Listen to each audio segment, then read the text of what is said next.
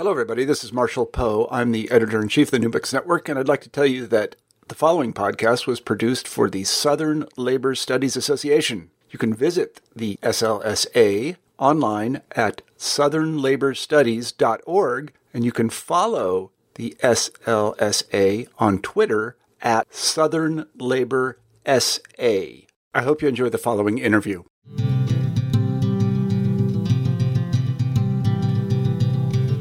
Welcome to Working History, a podcast produced for the Southern Labor Studies Association. Become a member online at www.southernlaborstudies.org. I'm series host Beth English, and today I'm speaking with Jessica Wilkerson, Assistant Professor of History and Southern Studies at the University of Mississippi. Today we're discussing her book, To Live Here, You Have to Fight, How Women Led Appalachian Movements for Social Justice, published by the University of Illinois Press. Jessie Wilkerson, welcome to Working History. Thanks for having me. It's my pleasure.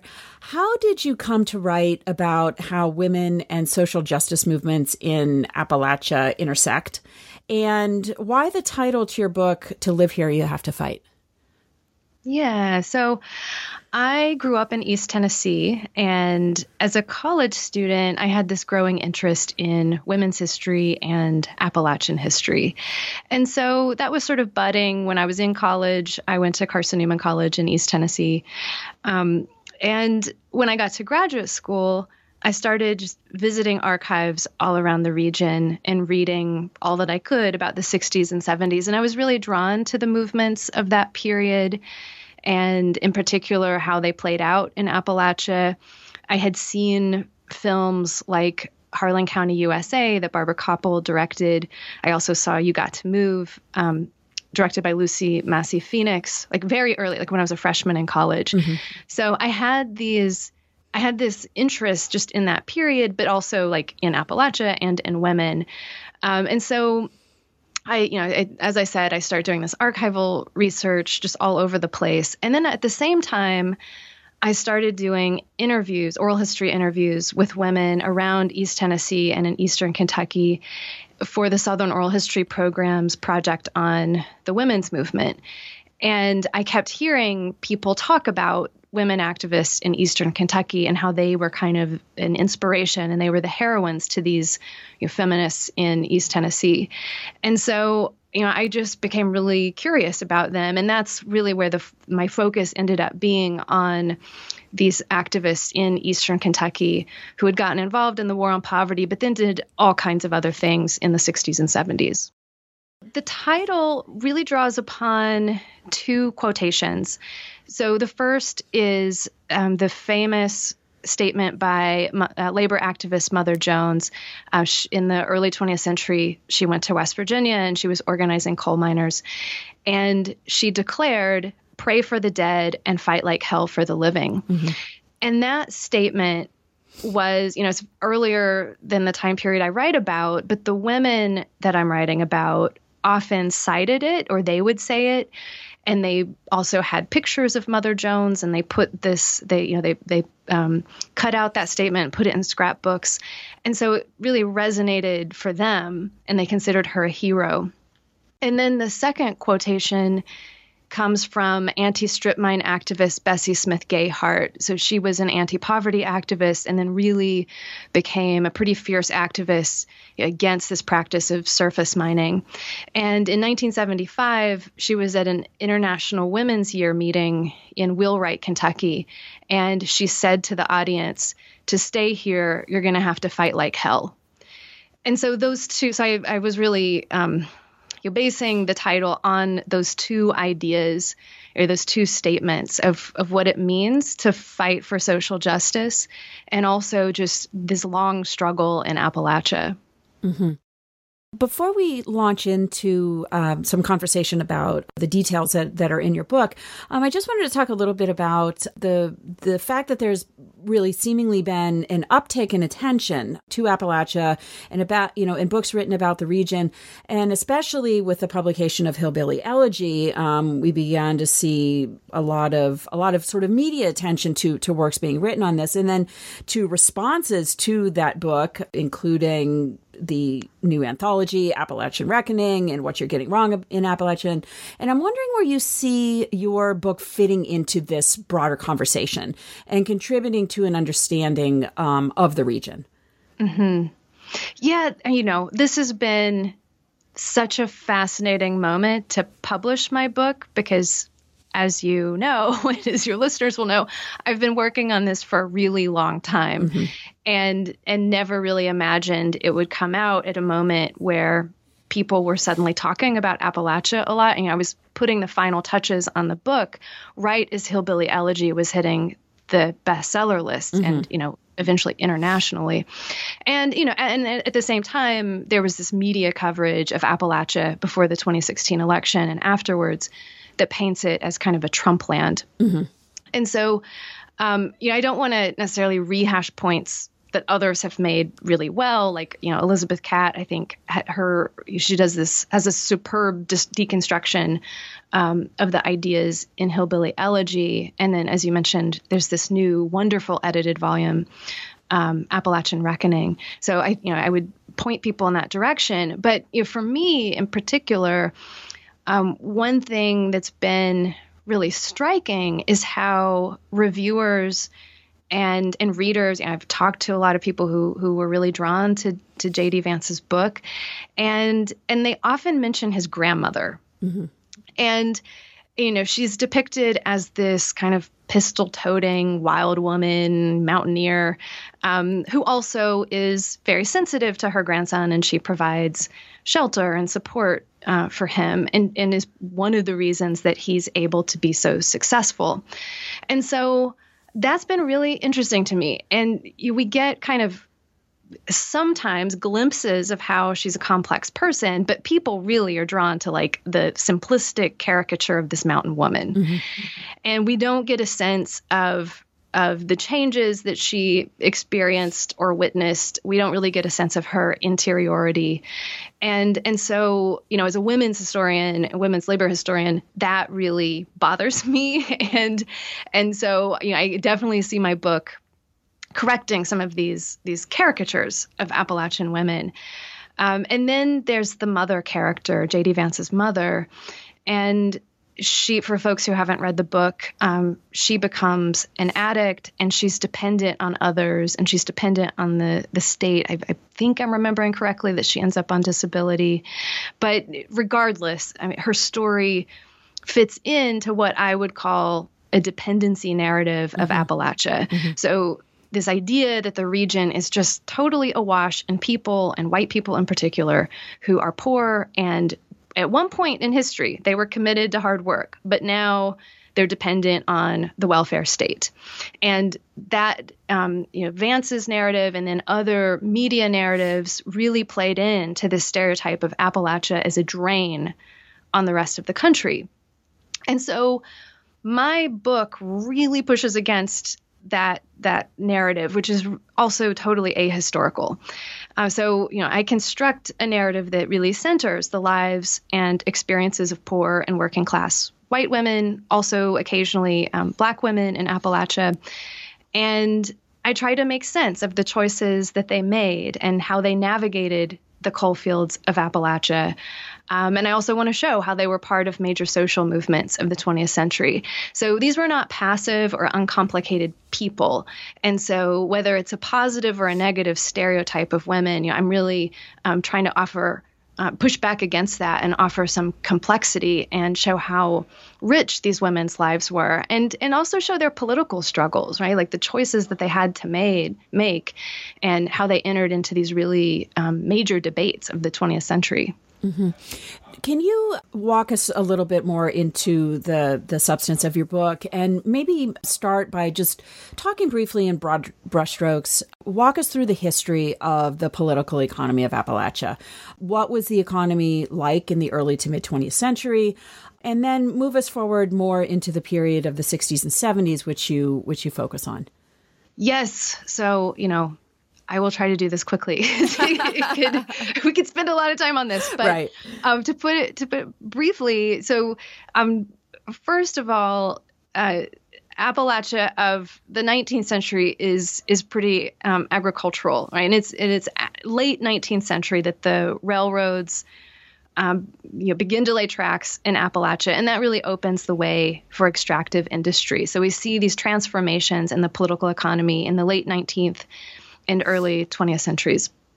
Also, to be clear, I'm talking about central Appalachia. So that's eastern Kentucky, parts of East Tennessee, Southwest Virginia, and West Virginia. Appalachia is a much larger region than that, but I'm talking about the coal fields of that area.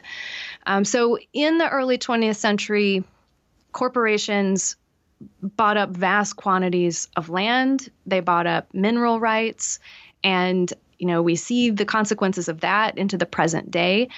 And as mining companies set up in the region, they build these coal camps and they start recruiting workers into the coal camps or coal towns. And the mining companies control everything. So they build the homes, they rent the homes out to the workers, they own and operate the commissaries, which are the local general stores. They open schools, they control the police forces. I mean, it is really like total control by these industries. And then they also have allies in local white elites at the local and state level. And so at that point, the region is really defined by a single industry economy, and it really begins to shift away from an agricultural economy. And I show how some women navigate that. Right? Early 20th century, some women maintain a farm while their husbands go into the mines, and they're a bit more stable than people who just go into the mines. I think it's important to think about how women's labor transforms as the economy shifts, right? Because their labor changes as well. And so the dominance of coal mining really alters their lives. And especially as disasters start to occur, coal mines begin exploding. Of course, people know this is an incredibly dangerous industry. Rates of disability begin to climb. And so that really changes women's lives because they're the ones ultimately who are taking care of disabled husbands, fathers, and sons. So I think it's important to think about the political economy and how it changes, but also how it affects women and their labor. So through the 20th century, Great Depression, of course, hits Appalachia very hard, and mining families face unemployment and hunger. And they're also organizing unions, and they face extreme violence and backlash from coal operators. And just I would say everything is compounded in the coal fields because it is a single industry economy. So everything is really stark there. So in sum, when we talk about that earlier period, first half of 20th century, I'd say the major issues have to do with a lack of democracy and a lack of workers' rights, and how workers are navigating that terrain. By the 60s and 70s, we see another transformation, and that is brought about by mechanization of the mines as well as surface mining. So hand loading, what we typically think of as a coal mining job, that becomes, those jobs are fewer and fewer. And so it takes fewer workers to do the same amount of work. And so that's, there's this crisis, jobs crisis. And then at the same time, the United Mine Workers of America, which was, the major union in the region, begins to face some problems as well. And they see their membership decline in the 1950s and 60s. And then there's a crisis in the Health and Retirement Fund, which hits miners particularly hard. And so you have these problems, with the union, and then also with unemployment on the rise. And then on top of all of that, you have, again, the single industry economy. And so the historian Ron Eller, who's written wonderfully about Appalachia after 1945, he describes the region as having growth without development. So there'd been all of this expansion around the coal industry and industry in general, extractive industry in general, so building highways and things like that. But there hadn't been economic growth that really helped working people. And so when coal declined, there's little else available. And so at that moment, in the 1960s, with all of these compounding crises, including, like there's some major floods in the early 60s, plus unemployment, the federal government starts to take notice. And that's when we see first President Kennedy and then Johnson target the region for economic development. And then, of course, under Johnson, we see the rise of the War on Poverty targeting Appalachia. In your book, you use the term Appalachian feminism to describe a particular type of feminism among women in this region. And in this context that you were just discussing in terms of the political economy and shifts in the region in that regard, where did you see the roots of this feminism coming from? And then how was this feminism shaped by women's day-to-day experiences and their class consciousness? Mm-hmm.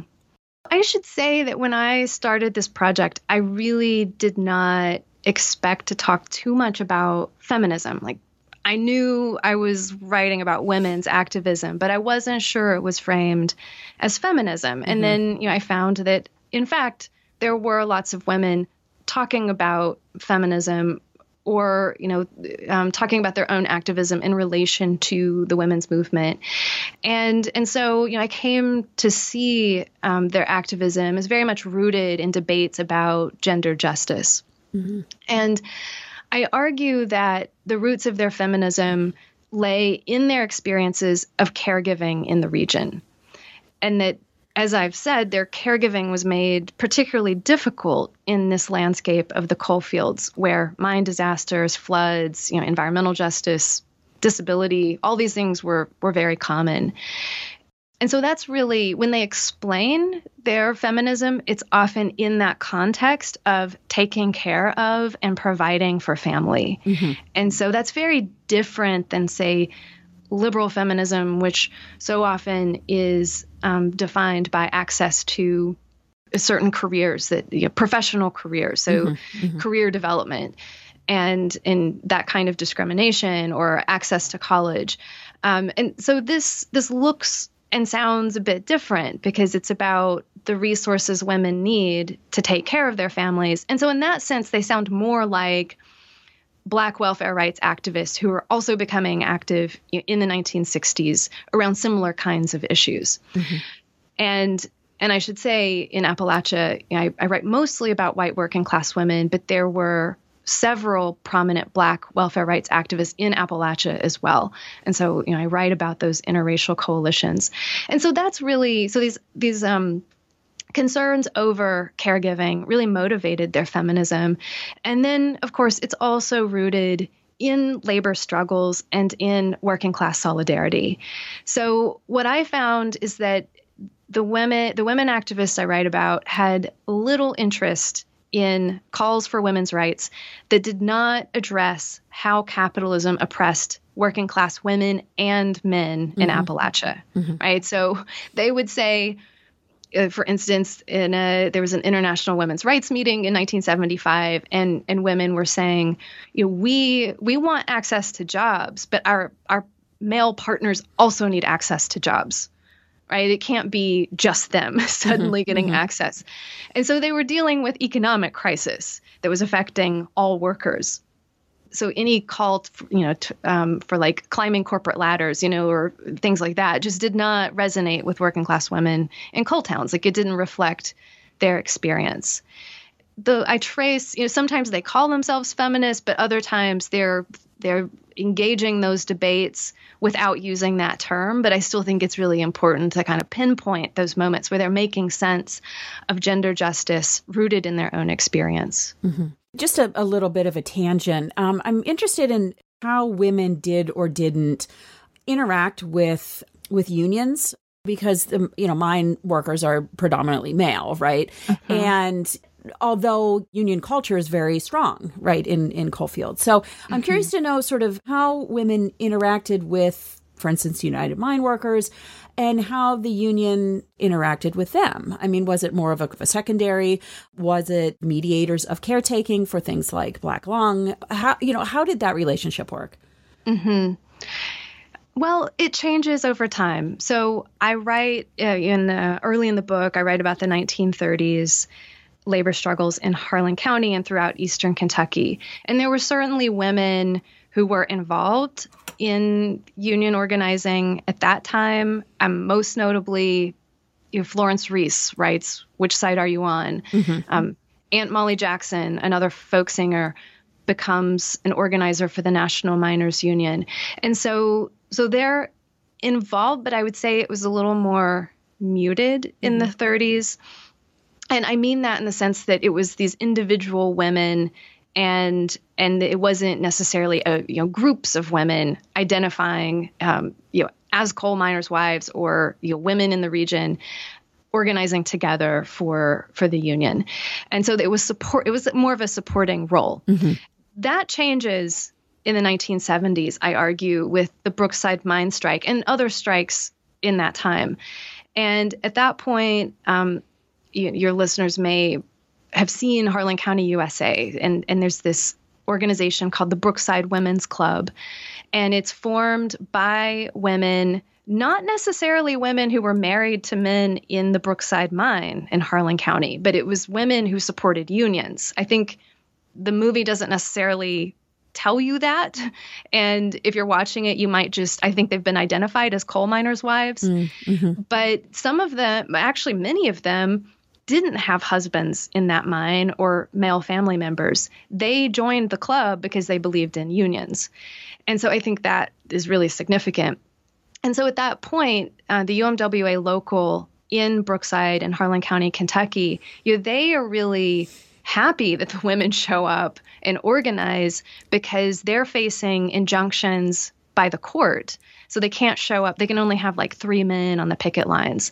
And so, and I think when the judge wrote the injunction, he said men. And so the women went around that and they said, well, we can show up. Sure.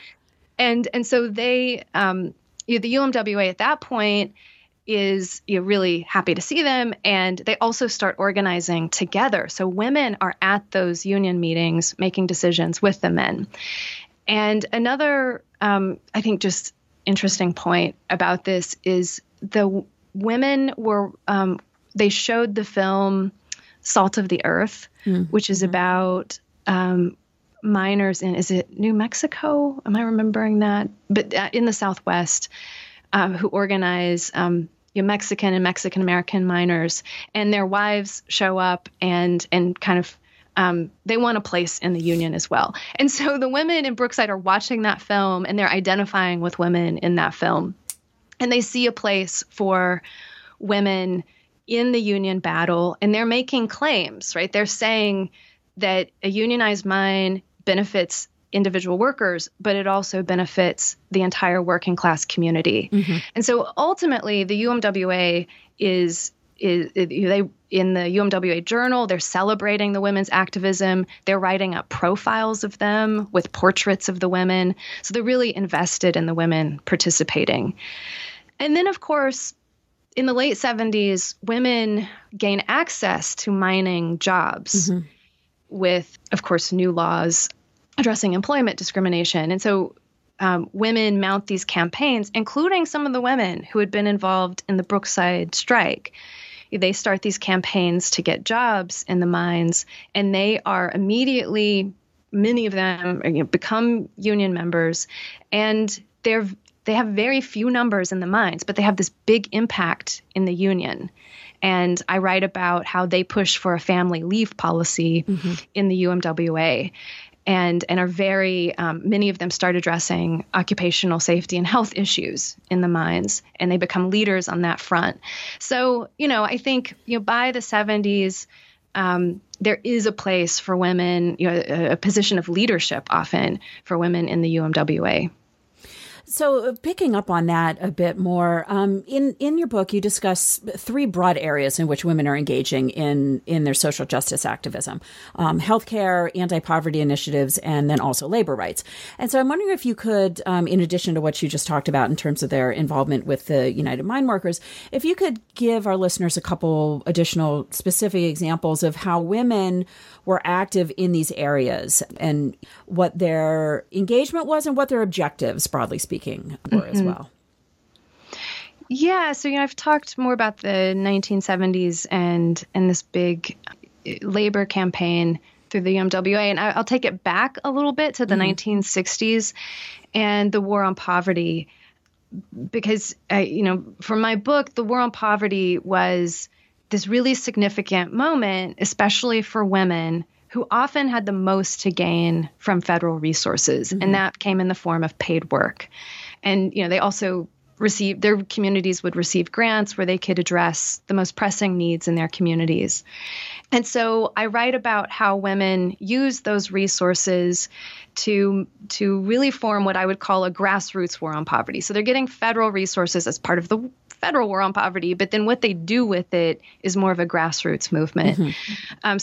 One example is Frances Granny Hager, who was a lifelong activist. She stood on picket lines in the 1930s, joined minor struggles, and then she did again in the 60s and 70s. But her particular interest was in Black lung benefits. Her husband had died of Black lung disease. She had sat by his side. She had witnessed the moment he was turned away from a hospital when he was sick and dying because he couldn't pay a $50 deposit. And so by the mid-1960s, just a few years after his death, activists who were part of the war on poverty began to call for Black lung benefits. And in general, they were trying to get the coal industry and the federal government to acknowledge that Black lung disease existed and that they should be held accountable for this tragic disease. And so Hager was a part of this movement of organizing widows and disabled minors and pushing the federal government to pass federal legislation, Black lung legislation. And ultimately they did as part of the Mine Health and Safety Act of 1969. And then at that point, Granny Hager, at this point, she's an elderly woman. She goes around communities and she knocks on doors and asks people if they know about Black lung benefits. She helps people sign up for them. And so, she helps to enact this legislation. She's a part of a movement to get it passed and then helps inform people about it. And so that's one point I make throughout the book, is that women anti-poverty workers help to push for legislation, and then when it passed, help to enforce it. And their focus was always on working class communities, right? So helping working class communities understand and make sense of their rights and to demand, greater worker rights. So that's one person that I write about. Another is Eula Hall. And Eula is very well known now because she helped to start a community health clinic in Mud Creek, Kentucky, which is in Floyd County. But Eula became an activist and became a worker in the federal war on poverty in 1966. At the time, she was a young mother. She had 4 or 5 children. Her husband was very abusive, and she had no access to work. So she would sell quilts. She would also sell moonshine and try to make ends meet and navigate this really abusive relationship. So for her, the war on poverty was a way out of that really awful relationship. And it was also a way for her to do something in her community. Like, she talked about how even as a young girl, she wanted to make an impact in her community, but she couldn't even go to school, right? She went to school for like 5 years of her life. So with the war on poverty, she joins in 1966. She finds allies in young activists who were attracted to the region based on its militant labor history. And as part of this wave of poor people's campaigns. And she joins up with them and becomes this very fierce activist. And so she joins welfare rights movements, becomes a really outspoken welfare rights activist, both at the state and national level. So she and other Appalachian activists are constantly going to Frankfort, Kentucky, demanding that they have a voice in welfare policies. They also go to D.C. in the 70s and fight for an expansion of welfare rights. And then what Eula, as I said, what she's most known for is helping to spark a community health movement in the region. Mm-hmm. And she did that with a network of progressive doctors. These were folks who were trained in the civil rights movement as part of the Medical Committee for Human Rights. They meet up with these activists from Appalachia, and they help to open one of the first rural community health clinics. And I think this is a really important moment because we could just think of it as kind of isolated as a story about healthcare. Mm-hmm. But to me, it really is a working class movement. Its mission was to serve everyone, regardless of ability to pay. And Eula and other activists were connected with Black lung activists, disabled miners, and welfare rights activists. And much of their funding early on came from the UMWA. And so you have this network of labor, anti-poverty, and community health activists who are thinking of healthcare very broadly, and they see these community health clinics as a way to build a movement. And so early on, it opens in 1975, and the clinic in Mud Creek is a hub for welfare rights organizing. Miners meet there, Black lung activists meet there, and then in 1975, I believe, they have the first Appalachian women's rights organization at this clinic. And so I was just amazed by that these are like working class centers and people are drawn there to take care of their health needs, but they're connecting it to all of these other things. That's really interesting. When you read your book, in a lot of ways, it's kind of a primer for building social justice movements, right? Sort of these intersectional issues and how they can all come together.